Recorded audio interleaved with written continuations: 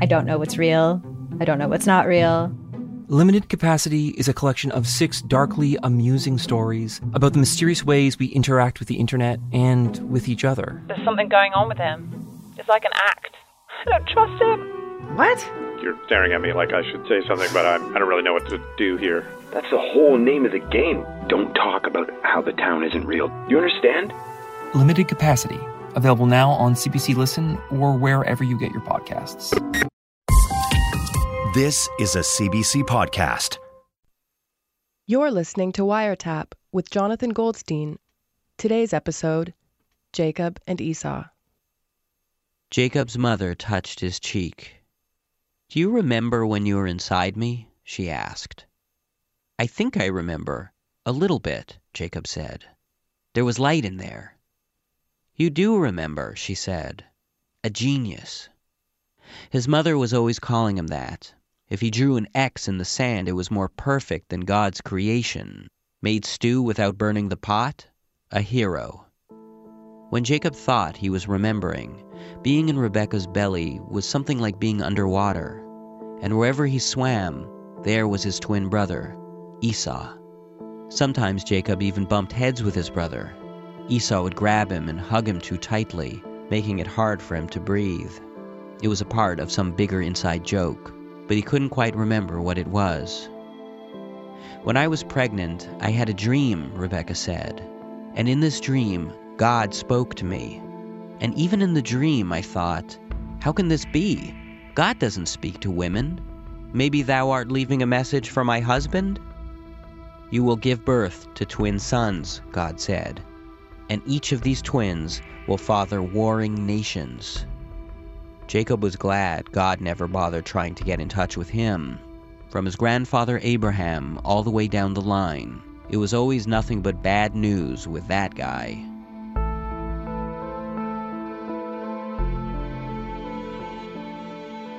"The old women told me that I had a couple of kickers inside me," Rebekah continued, "and kickers were healthy. But," I told the old women, "what I have is more than kickers.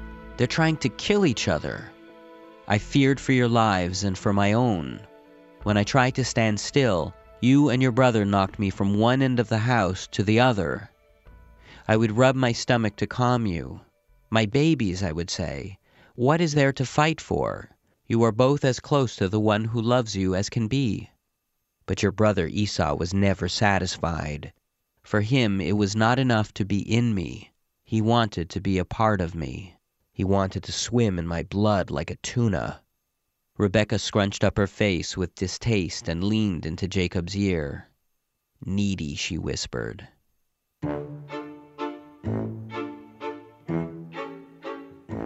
"You, Jacob, were on the left. I knew this, and when I stroked the left side of my stomach, you became very still. I nicknamed you Lefty, which means he who is on the left. I named Esau Esau, which means he who is hairy. And when Esau was born, he looked like one of your father's hairy fists. He was cute," Rebekah allowed. "But you, Jacob, when they put you on my belly, I just laughed and cried some more. My cheeks were raw from where the old women slapped to calm me down. 100, 200 slaps, and still I laughed and cried. I was out of my mind with ecstasy. Jacob, I don't know why it was I loved you so. A mother's love can be like that, as big and mysterious as the ocean at night." Jacob looked at his mother. Sometimes it felt unnatural to be so close to the source of his own existence. To stick around and chat with the person that encircles the abyss from which you crept out of the infinite was just sort of awkward. Rebekah beamed at Jacob. "I'll never forget the day you were born." She never spoke of it as the day they were born.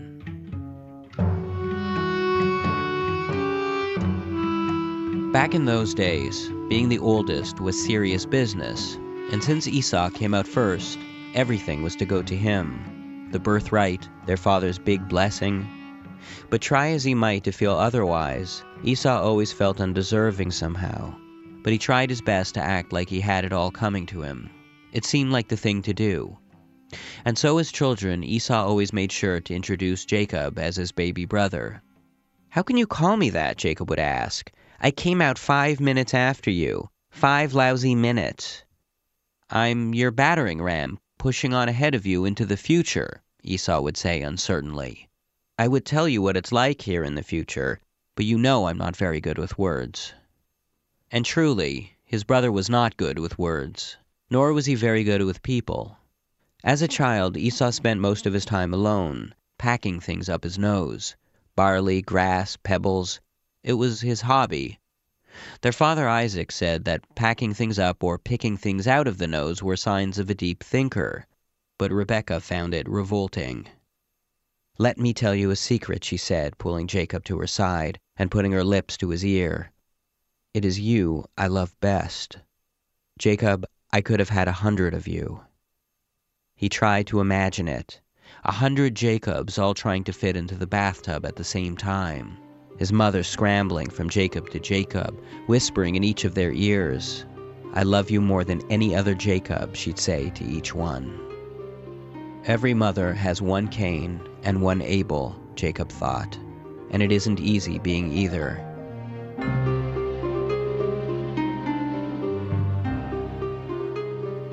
Jacob had this memory from when they were children of every child in the neighborhood chasing Esau. They threw rocks and brandished sticks. Jacob was a part of the mob, telling them all the things that only a brother could know.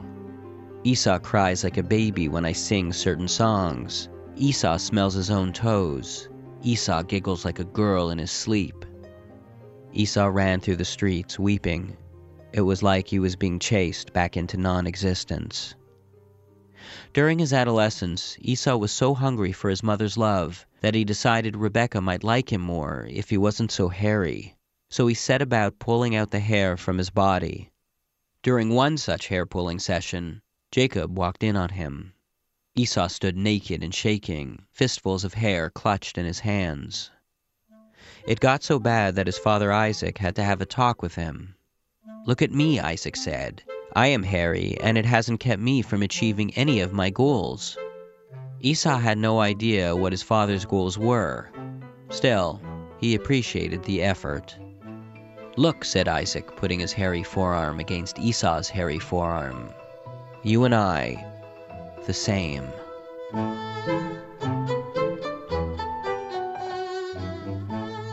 Rebekah told Jacob that Esau had come out first for no reason, and that she didn't want the big dumb universe making important decisions for her. "But maybe it was God's decision for Esau to come out first," Jacob said. "Please," Rebekah said, scrunching up her face. Jacob couldn't help feeling sorry for Rebekah. He knew Isaac couldn't have been an easy man to live with. He was always off to himself, removed, ruminating. "You don't come 2 seconds of being sacrificed by your own father and think it'll end in a big party," said Rebekah. Little Isaac was broken that day. Rebekah said that when she was young, she was a good dancer, but Isaac never wanted to dance. "He waits around to hear from God all day," said Rebekah, "and he's afraid it could happen any moment, so he doesn't want to be doing something undignified when it does. He's in and out of the bathroom in 5 seconds flat, and he's careful to never get food in his beard." Then she stopped and leaned forward. "Don't ever get married," she said, her eyes full of love. 100 Jacobs unable to look each other in the eye. 100 Jacobs sighing so loudly, in unison, that it shakes the heavens like a lion's roar.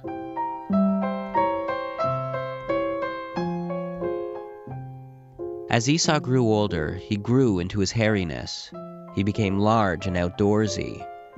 One night, Esau came in from hunting, dragging behind him carcasses, beaks, and tusks. He found Jacob standing by the stove and mixing a small pot. "Pass me a little stew," said Esau. "I'm about to drop dead from hunger." It was as Jacob was about to pass his brother some food that he remembered the words his mother had spoken earlier that day. They were the same words she'd been speaking to him for weeks. "Esau is so stupid," she said. "It would be so easy for someone to yank his birthright right out from under him." Jacob pondered his mother's words for a moment, and then replied to his brother, "I'll give you a big heaping bowl of stew," he said, "in exchange for your birthright." The parchment? For that's what Esau called it. Jacob had seen it around, lying among Esau's underwear or under his bed. "What do you want with that old thing?" asked Esau, and then he let loose what he believed to be the good hearty laugh of a man who'd been hunting all day. It was a laugh that wrapped its hairy arms around Jacob's belly, stuck its fingers into his heart, and tried to pry stuff out. Jacob looked at Esau, his brother's lack love and neediness sweating out of his pores and stinking up the night. "Find the parchment, and I will feed you," said Jacob evenly. Esau tramped off to find the crumpled little ball of parchment. Years later, when Jacob recalled the transaction, he would see in his mind's eye how fast Esau had tramped off. As eager as his brother was to eat that day, he was even more eager to please, to simply be liked.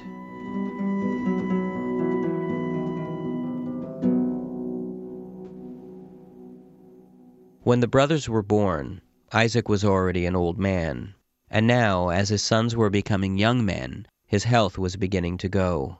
He disappeared into himself, lying on his side in bed, the sheets drawn up past his chin. Rebecca said he was afraid of the angels. He saw tiny ones all over the walls, like moths, but with faces. His eyesight was failing him, and aside from the angels, he could hardly see a thing. "Now is the time," Rebecca told Jacob. "He hasn't much longer to live. I've sent Esau out to hunt for him. Go to your father now." She had been bugging Jacob with her plan for months. Esau was supposed to get Isaac's big blessing, the one given from the deathbed that goes to the firstborn. But Rebecca had other plans. She thought that if Jacob dressed up in Esau's clothes, he could get the blessing instead of his brother. Jacob tried to talk her out of it. He tried to talk himself out of it. "But if Isaac touches me," he said, "he'll know I'm not Esau." "Please," Rebecca said, "we'll stick some goatskin to your arms and neck and stink you up a bit. You'll be fine." Jacob wondered, if you tricked a blessing out of someone, did it inverse it? After all, the universe's workings have always been more than somewhat ironic.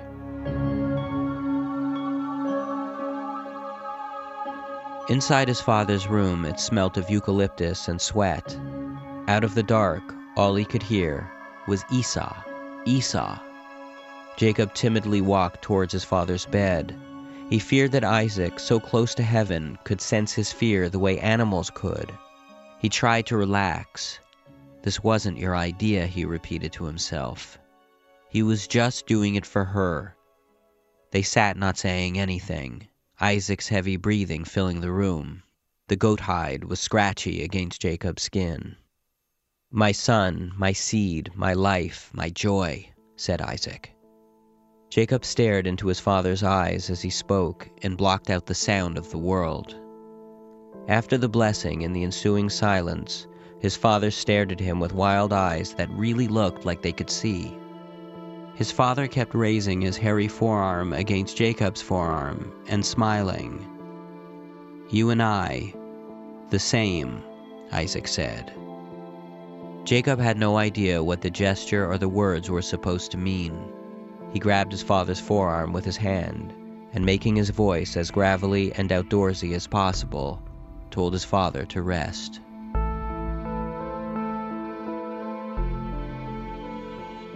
When Esau got home from the hunt, he saw Jacob in his shawl of goatskin.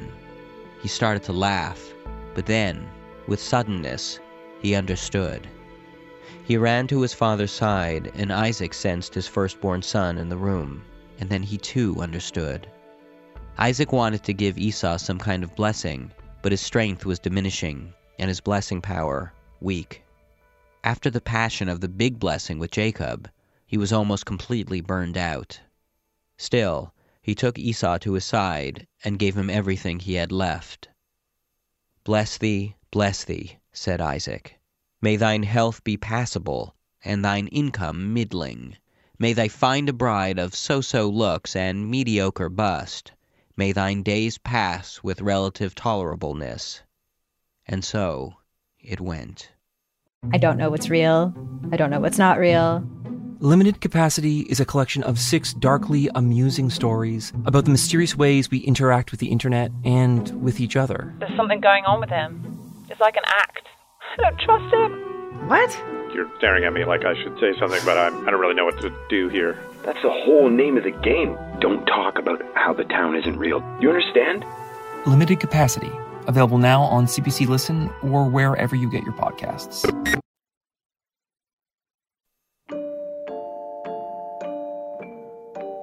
Peering through the doorframe, Rebecca saw the look in Esau's eyes and knew he would be out for blood. She told Jacob that he must flee, and Jacob was made nauseous. He was not the fleeing kind. He told Rebecca he wanted to try to talk to Esau, but Rebecca said it was past all that. Now there is only running, she said. You know how he gets.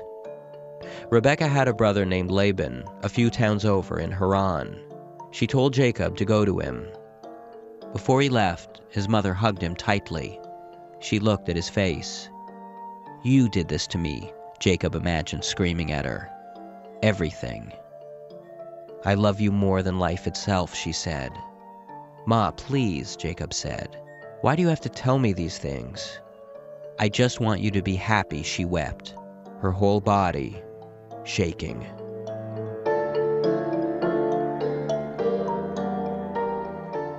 As the years passed, Esau could not stop thinking of how his brother had done him wrong, and with that knowledge came the pain. It always started in the groin and twisted its way into his stomach.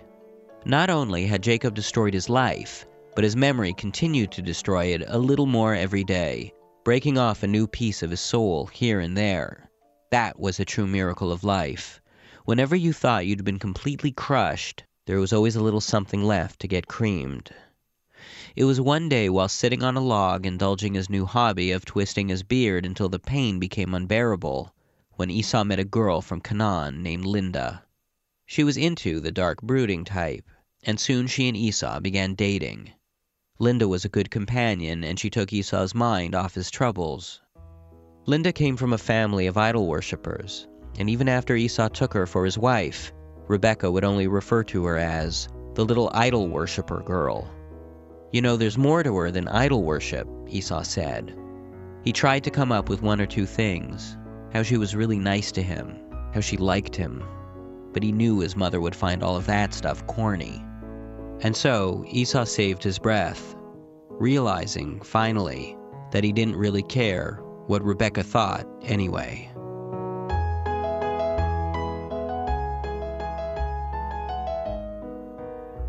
Meanwhile, in Haran, Jacob's life was no bed of roses. After he fell in love with Laban's youngest daughter, Rachel, he agreed to work for 7 years in Laban's service in exchange for Rachel's hand in marriage. Jacob had never loved anyone like he loved Rachel. Sometimes it was a nice feeling, but more often it terrified him. He'd ask her 10 times in a day, "You still love me, right?" "No, I hate you," she'd say, smiling. She was so young, she didn't know her strength. At night, he dreamt she was a kitten that he chased through caves while crying. It was like there was always the risk of her wandering off, his heart clenched in her teeth. Jacob had only ever known a mother's love. He had never known what it was to have a love that could be lost. And in this way, Jacob was made humble by coming to know what pain really was. He wanted to marry Rachel even if it meant nothing but pain. He would lie on a bed of cactus needles for the rest of his life, if only he could lie beside her.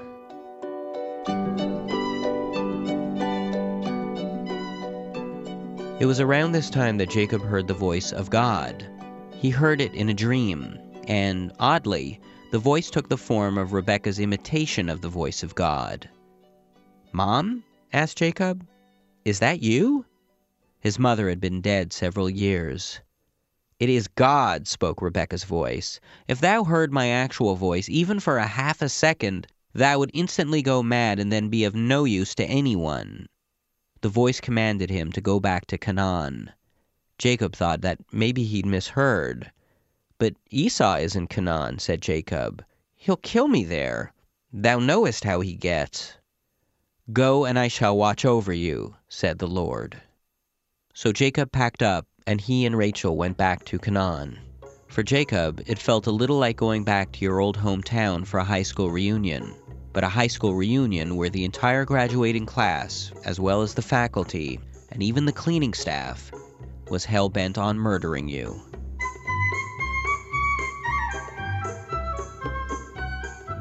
Upon his return, Jacob learned that in his absence, his brother had become a very wealthy and powerful man. On the outskirts of town, Jacob sent a messenger to seek Esau out. "What'd he say?" asked Jacob upon the messenger's return. "He shall come with an army of 400.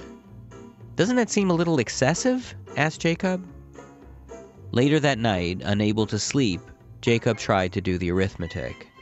5 men to torture each finger and nail, 5 per toe, 3 to pull head hair and 3 to do beard hair, 14 for Charlie horses, 10 of the more eloquent men to admonish him for being such a bad brother, but that still left over 300 men with nothing to do but stand around drawing a salary. Jacob's calculations were suddenly interrupted by the sight of an angel. The angel was sitting in a tree just above him. He smiled beatifically. Then, drawing his wings back like the ears of an angry cat, he jumped down and slapped Jacob across the cheek. The angel's flesh was cool, and Jacob noted his breath smelt of daffodils. After the slap, and without thinking, Jacob reared back and punched the angel in the face. What kind of a person punches an angel, he wondered. He had never heard of anyone even touching an angel. He looked at the angel blood on his fist and felt like a sleazebag. But not for long, as suddenly the angel flew up into the air and stomped his foot onto the top of Jacob's skull. Had all of Esau's murderous rage and hatred come to life in the form of a heavenly wrestling angel? Or maybe Esau decided to just hire the angel instead of the army. As the hours went by, Jacob tried anything to get the angel to leave him be, tickling him, screaming in his face, biting his wings, but there was no stopping him. When the morning came, the angel had to get back to heaven, but Jacob felt like he had come too far to just back off, and so he gripped the angel's foot. "Bless me," demanded Jacob. Still smiling, the angel punched him on the Adam's apple. "Do not be a blessing hog at the Lord's trough," said the angel. But Jacob still would not let go. He wanted at least one normal thing out of the whole experience, something that wasn't embarrassing, to tell people about. "All right, I bless thee," said the angel. "Thy new blessed name is Israel, or he who wrestles with God." Jacob released his foot and watched the angel flap away into the sky. He wanted nothing more than to get some sleep, but there was no time. Israel had to meet his brother.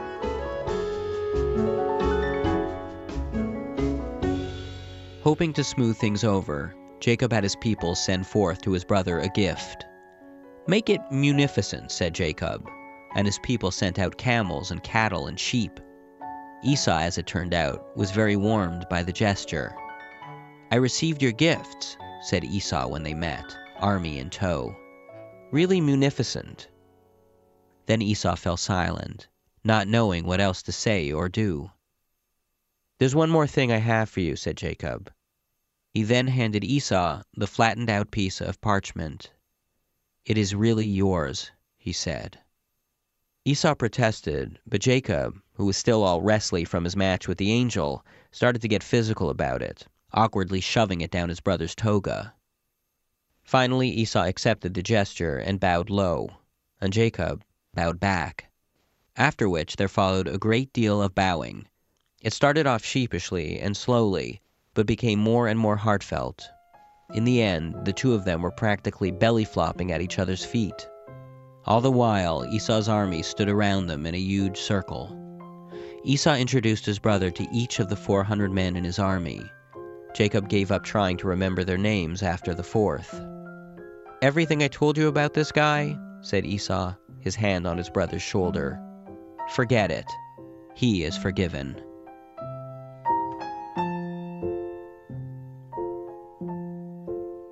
Later in the evening, once the idea of warring was off the table, and they had begun to loosen up, a spread of food was prepared for the brothers and their wives. "You've changed," Jacob told his brother. "Your shoulder hair is practically white." He stopped himself, not wanting to disrespect him. "Like snow-capped mountains, I mean." Esau laughed. "You seem different too," he said. The angel's thigh punches had given Jacob a slight limp. It helped him to come off as less of a hotshot. Jacob told Esau about how he had fallen in love and how it allowed him to know for the first time what it meant to feel pain. And Esau, drawing Linda to his side, told Jacob how falling in love had allowed him, for the first time in his life, to escape his pain.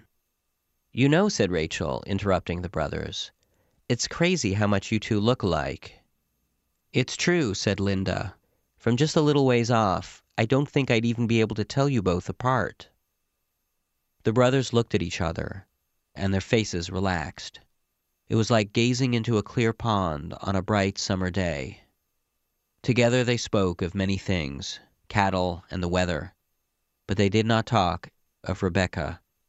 They did not speak of the hand that had wiped away their tears, how now it was bereft of flesh, how now it wore a bracelet of worms. The past was over, and the future, with its wars and bloodshed, had not yet come. All they had just then was the cool of the evening and the feast that lay before them, to be enjoyed together. And as they ate and got into the warmth and spirit of their reunion, without thinking and under Jacob's stunned gaze, Esau pulled out the rumpled birthright parchment and used it to wipe a spot of gravy from off his chin. Jacob was glad to finally see it do some good.